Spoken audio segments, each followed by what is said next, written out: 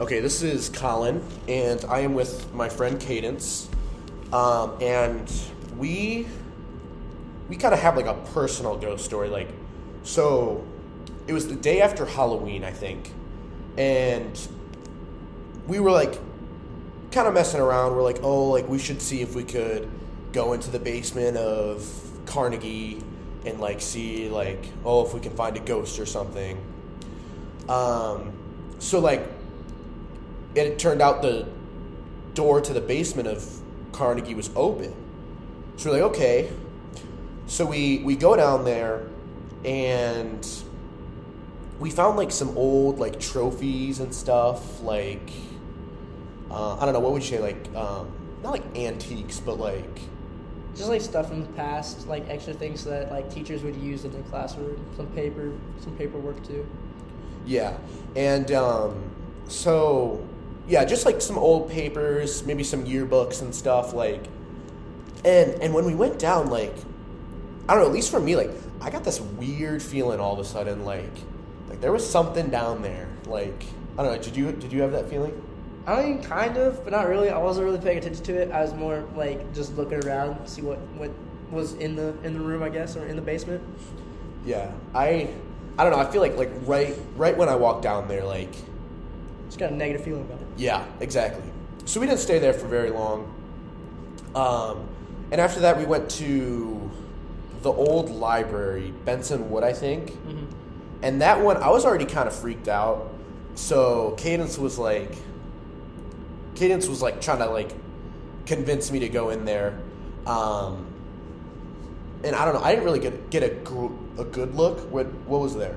It was sort of like it's used for the art room now, and so in there's like a skeleton hanging from the ceiling. That's the first thing I noticed, but it wasn't really moving. It was just sitting there. There was a lot of like, I guess art stands. That's what's in there, and there was like some noise going around, but it was just like the heater and stuff. So it wasn't much. It wasn't as scary as the basement, but yeah. So. Yeah, for sure. Because that one, like, obviously is being used and stuff. So as soon as I kind of, like, saw the skeleton, I was like, nope, we're done. I was like, there's no way I'm doing that. So we kind of, like, walked away. We went back and looked again. And the one thing that I noticed, the skeleton was facing the other direction. Yeah, it was. Which, I mean, like, it could have been, like, a draft or something, but I don't know. It was not facing the window when I was there. Complete 180. Yeah. That was pretty weird. It was just looking out the window while we were looking at it. It was kind of... Yeah. Almost in our direction. So, that was, like, the biggest thing that we found. We didn't really find... We also went into Voight, the science building. Yeah. That one was all right. It wasn't scary. No, yeah. We tried to go down to like a basement in Voight, but it was locked. You couldn't go in there. Yeah. But yeah, I mean that was pretty much it. And then we started like doing some research and stuff, and just like Googling like McKendree horror story or ghost stories or whatever. Yeah. And the one thing that I found was they said no one knows if this was an ancient burial ground or not for like Native Americans. Like, huh? Yeah. Like that is. It's crazy. And the war was here too. It was like a camp, right? Yeah. For the Civil War, they did like training out on the front lawn past like Old Main and all those buildings. Yeah. That's just freaky. I don't know. Would you say? In, like, the days after that, would you say you had kind of, like, a weird feeling? Oh, yeah, for sure. I was definitely looking out, like in the trees that we have, like, in the front, just to see if there's anything moving. But, I don't know. There was yeah, it's kind of weird. I think this place is haunted, for sure. Yeah, I feel like in the coming days, I was kind of fine until this was recently. We were in the hub, like late at night. It was like 3 a.m. We were doing some homework. Yeah. That was creepy. That was creepy. So we're in the hub, and it's so late, and I think you were done with homework or something. So I convinced you to leave. I was like, Yeah. like, dude, go to bed. Like, I'm going to be here for a while. So you're like, okay. So you leave, and did you call me or something? Or Yeah, I did call you. Because I heard something, like, while I was walking, I heard something, like, a crash from Voight.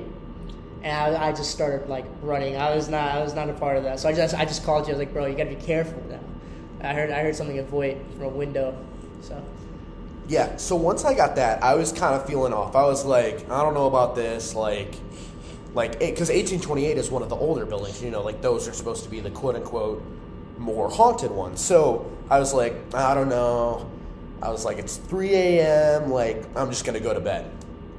So I go out of the hub, and I can't remember, it was either Pack or Voight, but I heard a door open and close. Which normally you're like, okay, that's fine. Like, they're doors. yeah, This was 3 a.m. I was the only person out there. yeah, I just booked it. Like, just started running. Like, nope, no way. yeah. It was scary. And I feel like there are, like, some times when I kind of get a little, like, off feeling. Because, especially, like, in Walton, apparently there's, like, a girl who lives on the second floor or something. Yeah, and she's like in a white dress. Yeah, and she'll like walk around. And so like, you know, we live on the third floor, so we go past the second floor. And whenever I'm getting like that off feeling, I'm like, nope, there's no way I'm gonna look. I'm not looking at the second floor. It's not happening.